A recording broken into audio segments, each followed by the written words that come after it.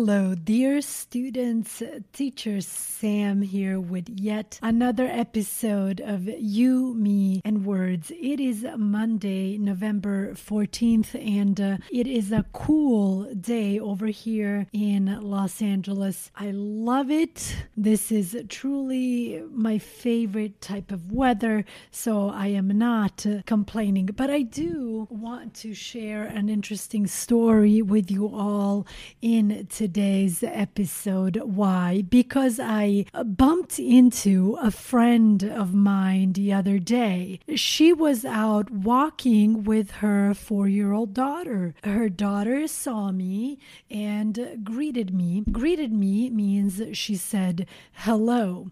Then she quickly started to brag about how she can speak English and Spanish fluent. She said, "Do you know that I can speak English and Spanish?" Obviously, I thought this was super cute, so I smiled and told her, "Wow, you're so smart.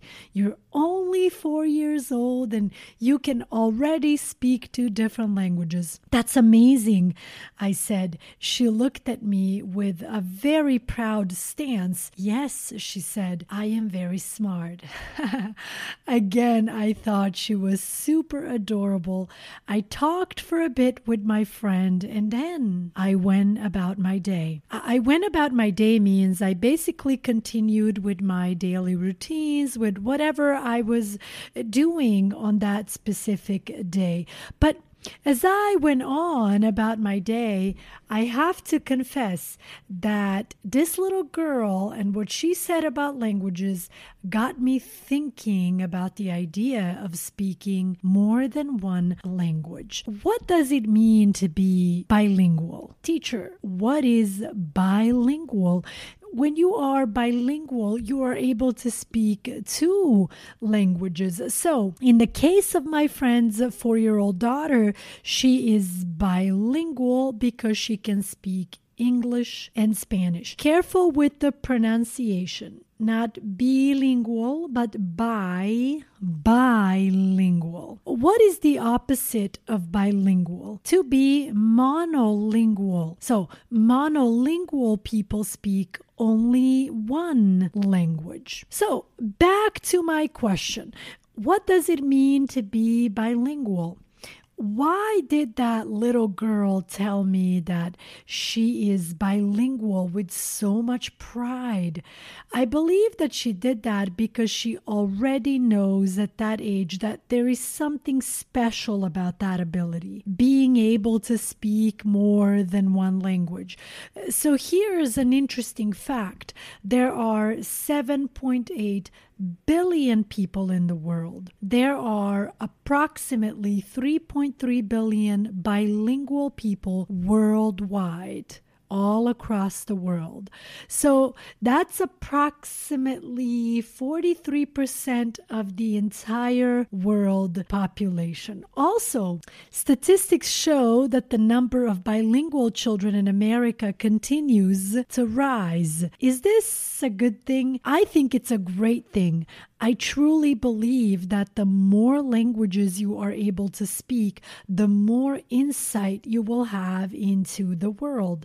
In other words, the more languages you are able to speak, the better you will understand the world around you. The better you will understand different cultures, the better you will understand people's behavior. I was thinking about something in reference to this specific topic. For example, it's very common for Spanish-speaking people to say, "Hola, mija," or "Hola, mijo," which in translation means, "Hola, mija, hello, my daughter," or "Hola, mijo, hello, my son." Literally, that's what it means.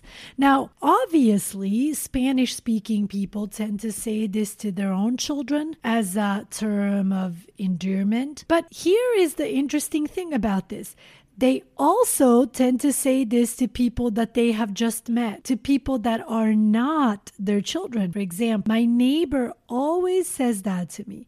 Whenever she sees me, she says, "Hola, mija," which again, in translation means, "Hello, my daughter." I am not her daughter. But if you speak Spanish, you know that it doesn't matter at all if you're someone's daughter or son. It's totally socially acceptable to use those terms in Spanish towards anyone, really, as a term of endearment.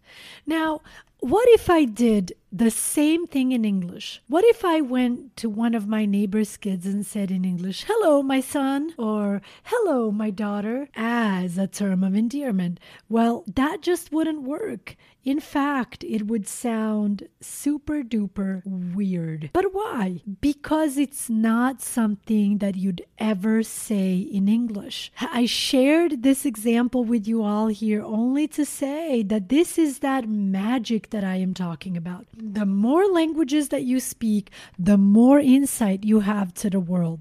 The more of these expressions you'll be able to understand. So I think that my friend's 4-year-old daughter is right to feel proud about her ability to speak 2 different languages. It's like she already gets it.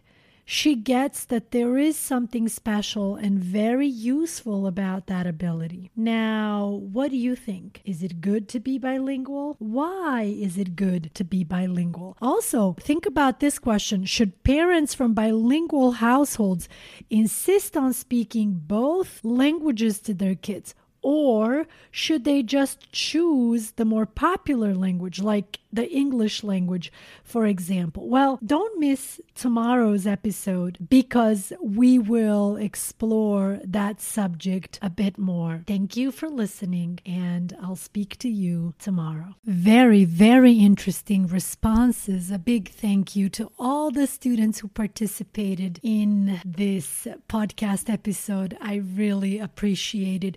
Also, a big thank you to all of you who have listened to all these podcast episodes and who continue to support and listen to You, Me, and Words. I really, really appreciate it. So I hope that you haven't noticed now this kind of new podcasting style that I am trying to apply to every episode.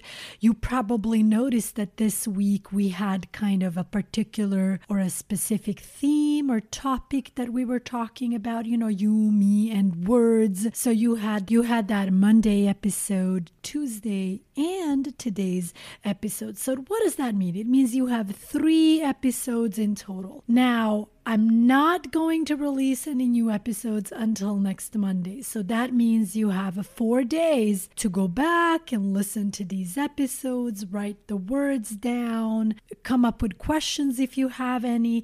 Don't forget to follow You, Me, and Words on Instagram. Send messages. Let us know how this podcast makes you feel. Does it motivate you to continue to learn English? Does it push you to continue to learn English? That's the whole point. Thank you very much, you guys, and we will talk again on Monday.